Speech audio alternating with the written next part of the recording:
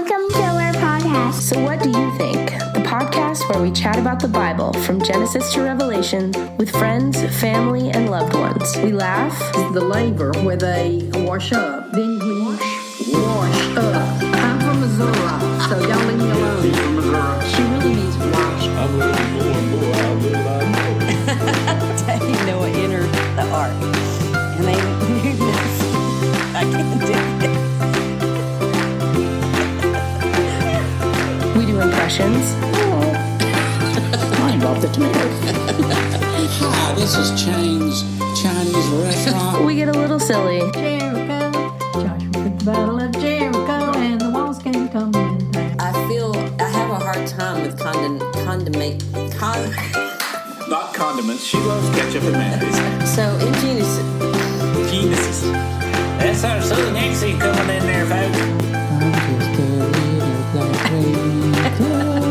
A little serious. My spirit, bye-bye. What if I give you what you deserve? And a lot grateful. When you feel that, where is God? Well, that's Him. that's him showing his love. Yes, He's got all these people loving on you.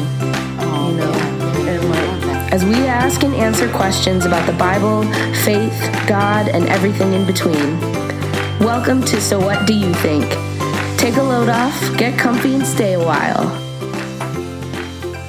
Hey everyone, this is Robert. I just here this week. We are going to get back into Genesis. Missy has taken the week off and probably napping right about now, so we shouldn't disturb her. Maybe we should disturb her. That would be fun, wouldn't it? We'll give her a call. Anyway, no. So anyway, she's taking the week off, and I'll be trying to finish up Genesis 3. There's a lot of information here. We were in Genesis 3 and finished up with 8 through 10, which is kind of where I'm going to start so that we'll have a little background on where we're going to go from there. I'm going to move pretty fast because I'd like to try to get as much done as we can today and then move on to a different subject. There's a lot of stuff in Genesis.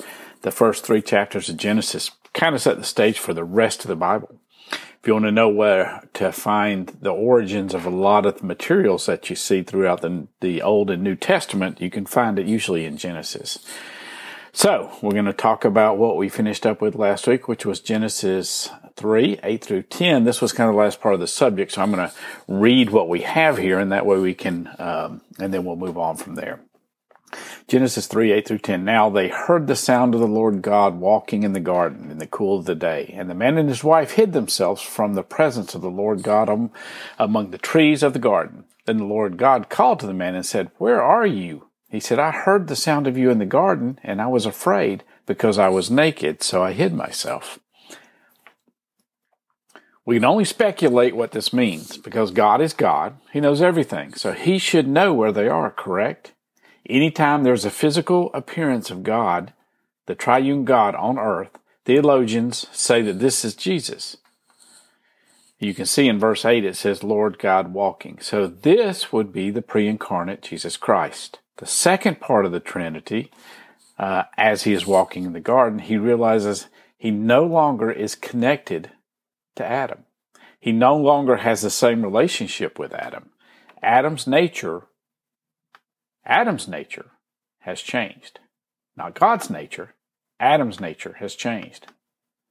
So what is that? What kind of implications do we have there?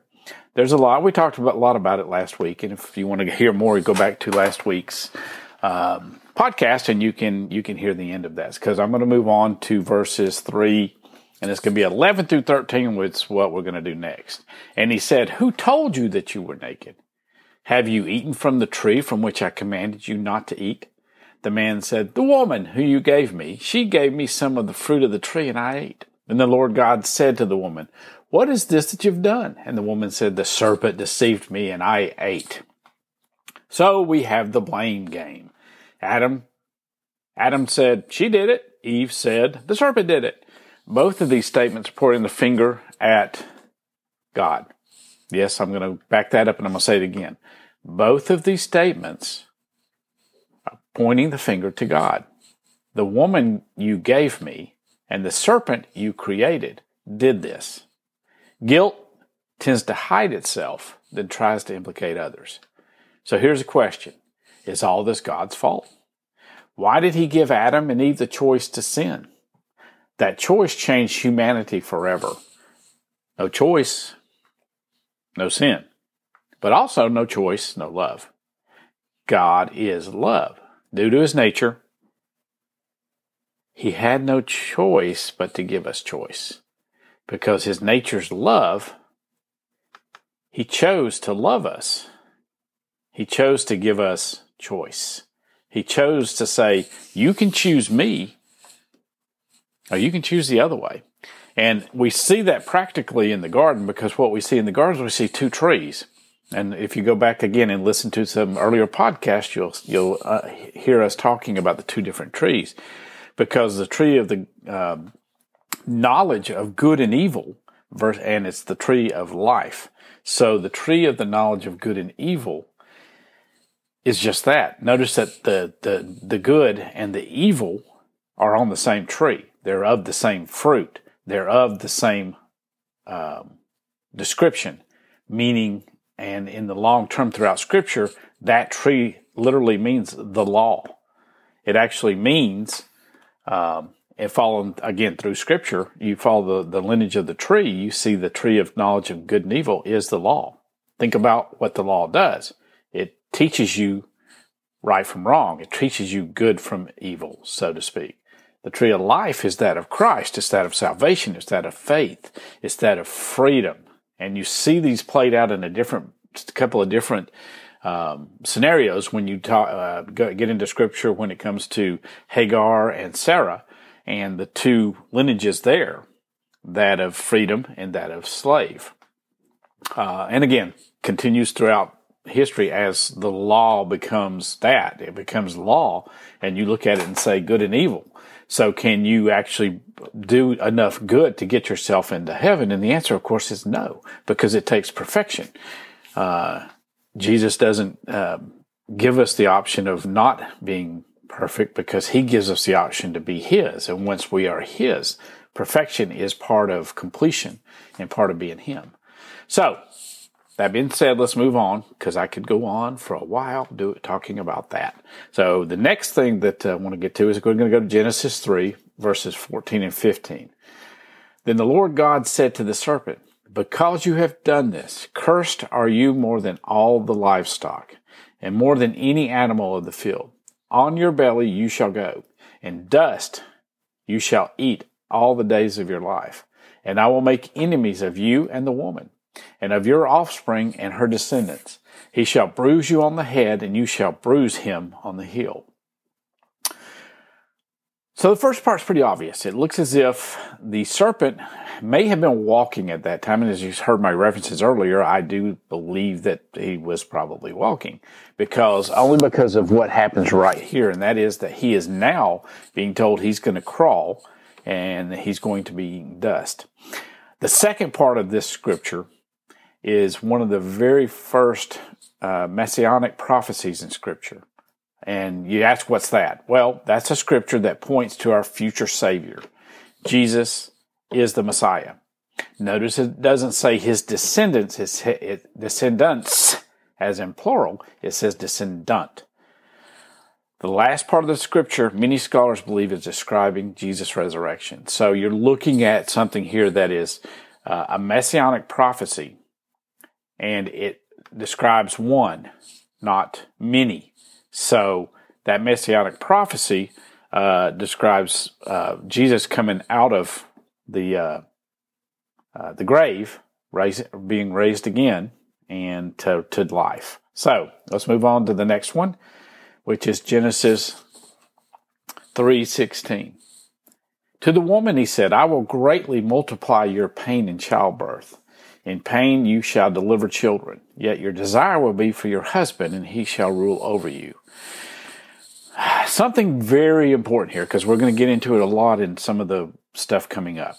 Something very important here, very important. I'm going to say it again, very important. The Jewish heritage and lineage actually come through Jewish women, not the men. I'm going to say it again. Jewish heritage and lineage actually come through Jewish women, not the men. And that's important because the Messiah comes through the Jews. God made that very clear very early, that the Messiah will come through the Jews. Jewish heritage and lineage come through Jewish women, not men. Because of what we read in verse 15, it'll come into play later in history in the birth of Jesus. You have to remember, Jesus was born of a woman, Mary. His father was not Joseph. His father was and is God the Father, Holy Spirit. So, let's make something very, very, very clear, because there's religions out there that teach that God had sex with Mary and that's where Jesus came from, and that is just not true. God is Spirit. His Holy Spirit did the work with Mary as the woman. Again, the Jewish lineage carrying the Messiah comes through a woman, not the men. And I'll tell you why in just a second. Maybe I will, if I can remember it. My memory's not as good these days. So, the Holy Spirit, along with Mary, birthed the Messiah. So I'm going to read something to you that you've read a bunch of times, but I want you to listen to it in the context of what I just said. This is Luke 1:34 and 35. But Mary said to the angel, "How will this be, since I am a virgin?" The angel answered and said to her, "The Holy Spirit will come upon you, and the power of the Most High will overshadow you. For that reason, also the Holy Child will be called the Son of God." The Son of God was brought through a woman, a virgin, who was impregnated by the Holy Spirit. And again, let's point this out, because this is just not, it is not a physical. The Holy Spirit, this was not a physical contact of sex as we know it. And here's why that's important. You ready? Let's see if we can get through this.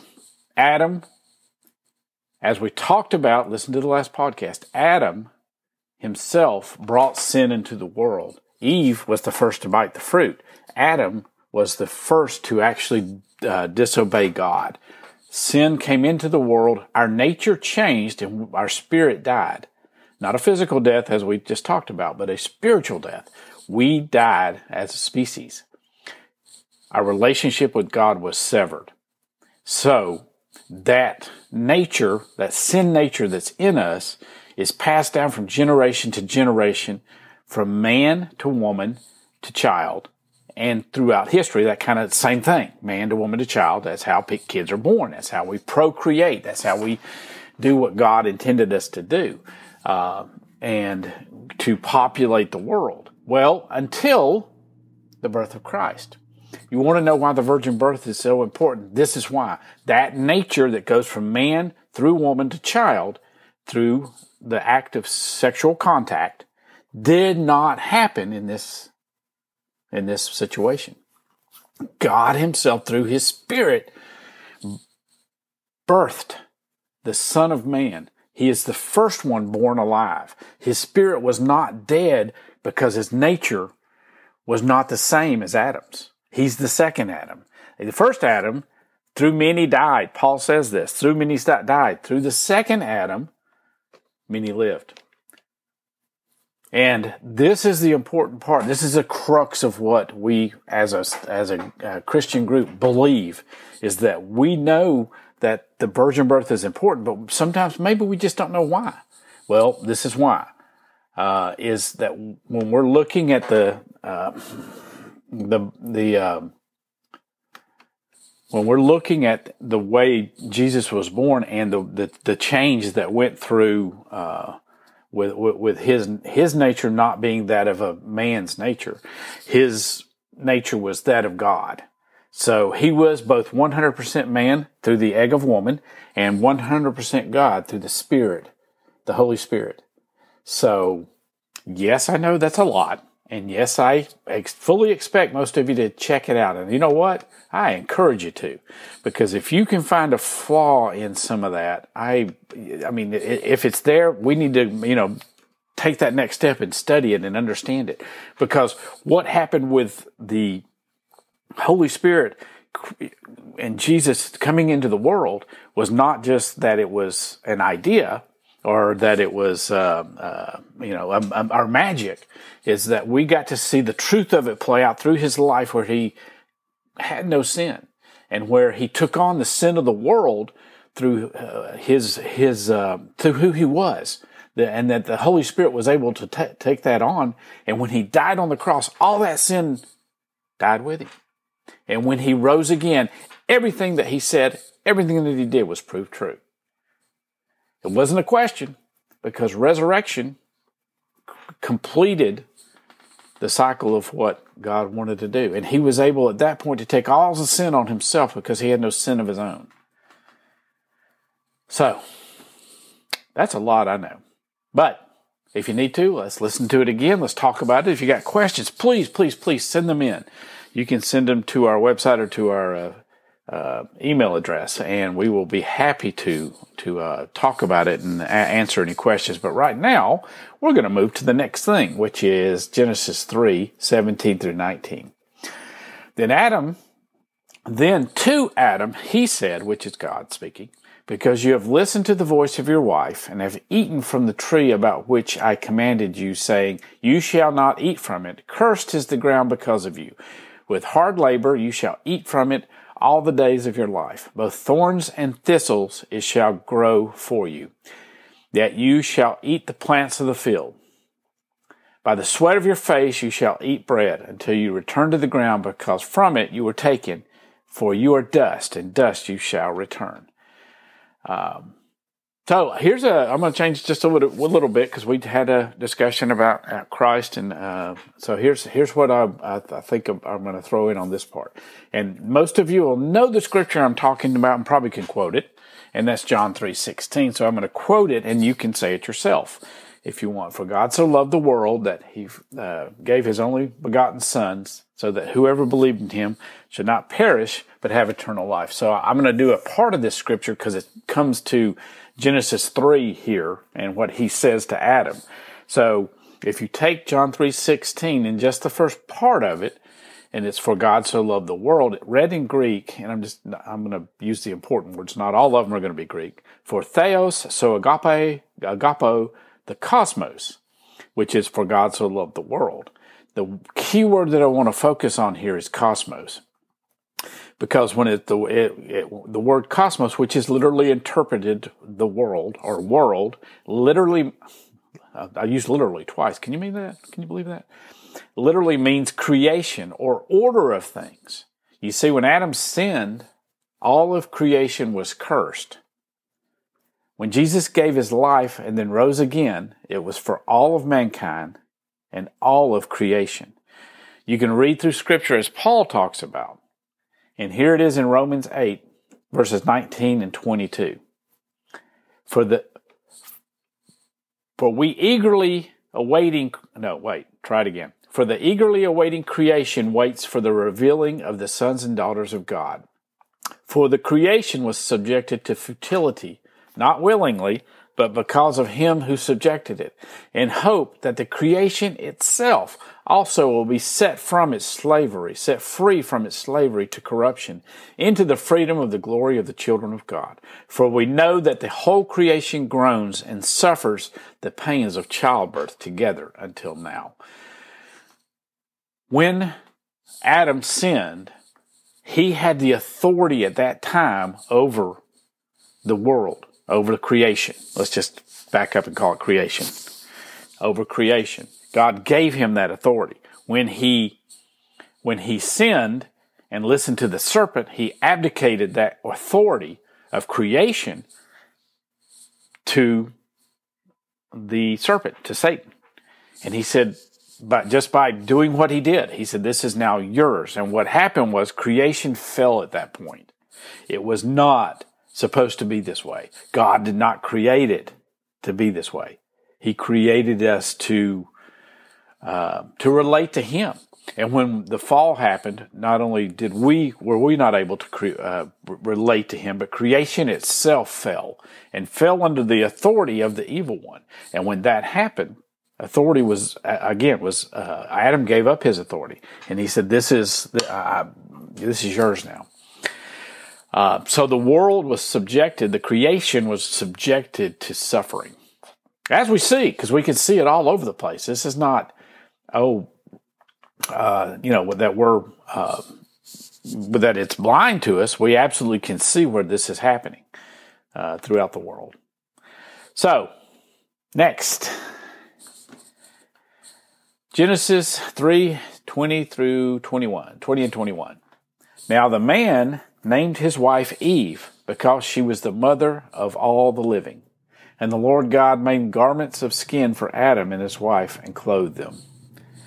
I'm going to read what I've got here, and then I'll come back and I'll make some comments, because I found a couple of things really interesting. So this would really be the second messianic prophecy in this part of Genesis. Here Yahweh God took animal skins and then made clothes to cover Adam and Eve's nakedness and shame. Here is the perfect picture of blood covering man's sin. And this is a foreshadowing of the sacrificial system that God puts in place later in Jewish history. And then Jesus' sacrifice on the cross.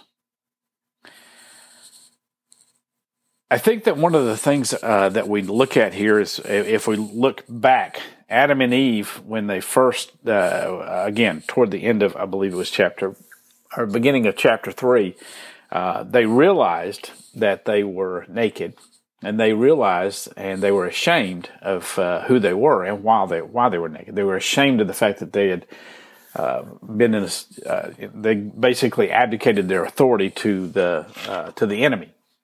So they were ashamed, and they hid from God. And what did they do? All of you know, you've heard the story, you've seen the pictures, blah, blah, blah. They ran and immediately took leaves from a fig tree and covered themselves in their naked parts. And so they took a plant, let's just say it this way, not necessarily an acceptable sacrifice to cover their sin and shame. But it covered their body parts, but it did not cover their sin, their nakedness, and their shame. Again, they were still laid bare before God. They were still in their nature had changed. Yes, they covered their body parts, but it did not cover their shame or what they have done with the serpent and the fruit, and abdicating their authority to that of the serpent. So, what did God do? And again, you probably have had pastors and teachers that you've heard before say God can't be in the presence of sin, but I believe that this scripture pretty much makes that obsolete. Why? Because he's in the presence of Adam and his wife. Sin has now come into their hearts. Their nature has now changed. They are now capable of something they were not capable of before their disobedience. Capable of is a pretty strong, and we could get in a debate and discussion about whether that's even what we're talking about. They were obviously capable of it, considering they did it. So it's just a way of phrasing the wording. But many say that God can't be in the presence of sin, so you have to you have to repent, and God will then come and be a part of your life. The problem with that, again, is that we read something different here in chapter 3. Now, what God did is he stepped in and said, it's going to take a blood sacrifice to change what you've done. The words aren't here. I'm paraphrasing, basically adding words to what this is saying. I've got and he lays out for us, this is how it's going to look. When I say the word foreshadowing, that means it's something that's happening in the past, but it's showing what's going to happen in the future.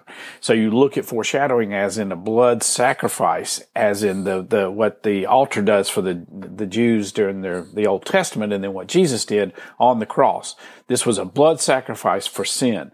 So God said, this is what I'm doing. I'm now going to take and I'm going to cover your shame, and I'm going to cover your nakedness. And what he had to do here, and it says it right there, he took a skin. He killed an animal and he covered them. He covered their nakedness, he covered their shame, and he covered it in blood. So, anyway, could be questions with that. Same thing. Just if you got questions, send them on. We'll be happy to talk through them. If not, then we will move on to the next one. And we might actually get finished this week. Because I'm at Genesis 3, 22 through 24. So we're winding up chapter 3. And hopefully you've gotten a lot out of this. Once I finish up Genesis, we need to find some new subjects. There's so much in this Genesis, though. The first 3 chapters, just if you and go beyond that, there's a lot actually that goes on. This is the history beginning, and this is where we look at. That's basically what Genesis means, is the beginning. So if you want to know again if you find something in Scripture that you have a question about, go back and look, because you most likely will find the answer somewhere back there in at the beginning of the book, the Old Testament. Okay, so Genesis 3, 20 through try again. Genesis 3, verse 22 through 24. Yay, he did it! Oh no, he didn't. Yes, he did. Okay, wait, sorry. Then the Lord God said, "Behold," don't you? I found this fascinating, because it is the triune God talking to himself as 3 people. He is one, he is 3. So with that, he's having this discussion really with himself. So listen to this. And if you've read it before, don't bypass it so quickly, because there's a lot of good stuff here. Then the Lord God said, "Behold, the man has become like one of us, knowing good and evil. And now he might reach out with his hand and take fruit also from the tree of life and eat and live forever. Therefore the Lord God sent him out in the Garden of Eden to cultivate the ground from which he was taken. So he drove the man out, and at the east of the Garden of Eden he stationed the cherubim and the flaming sword, which turned every direction to guard the way to the tree of life." So, you have to wonder, why did God do this? Going back to what I originally said as we started, God is love. He loves us enough to not let us self-destruct. Can you imagine living forever in this fallen world with the sin nature, the anger, the disappointment, murder, lust? We may know good and evil, but agape love only comes from God. So it's through him, by him, and for him that he removed us from the garden.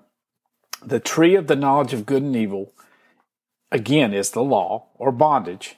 The tree of life is freedom in Jesus. So, that ends chapter 3.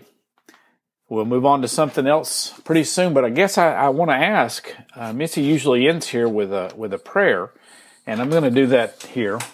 But I got to ask is, where do you stand in all this? When you hear these words, are you scared? Does the love nature of God terrify you? Or does it bring you hope?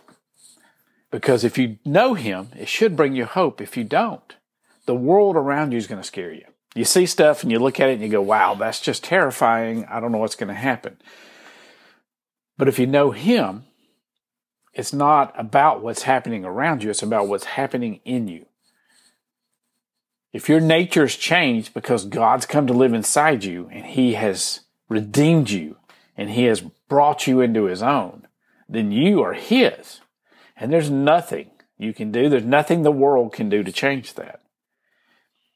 He's glorified himself in you, and he loves you, and he can't wait to brag about you.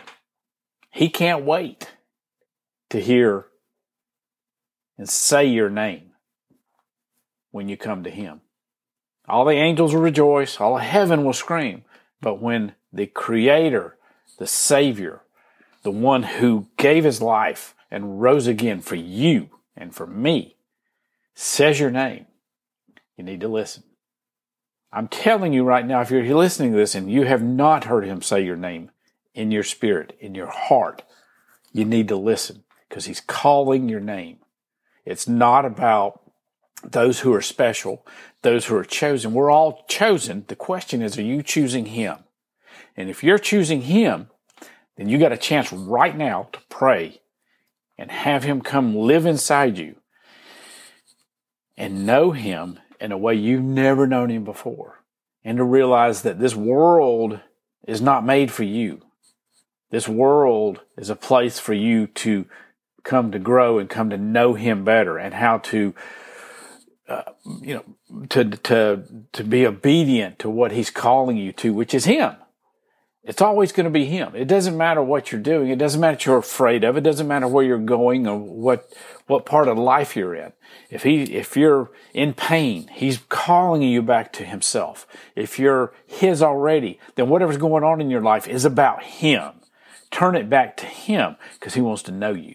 And he wants to know you in a way that you know him through that love. He loved you even though you are a sinner, and you were a sinner. He loved you anyway and died for you. So, here's your chance. Say this prayer. It's really, really, really simple. Dear Jesus, forgive me for my sin. Change me from my sin. Grow me to be yours. Amen. It's really that simple. Just say the words. The words aren't really magic. They're not magic. What am I saying? Aren't really magic. The words aren't magic. This isn't about what I say. I can't touch you and heal you. He can. His healing isn't always physical. His healing is spiritual. He wants to know you and wants you to know him in a way you've never known him before. So, thank you. Love you. Have a great week. Thank you for listening. Thanks for listening to our podcast. If you enjoyed this episode, please share it. Are you interested in listening to more episodes? Check us out on Apple Podcasts, Stitcher, iHeart, and Spotify. Do you have a question you'd like us to chat about? Email us at swduthink@gmail.com.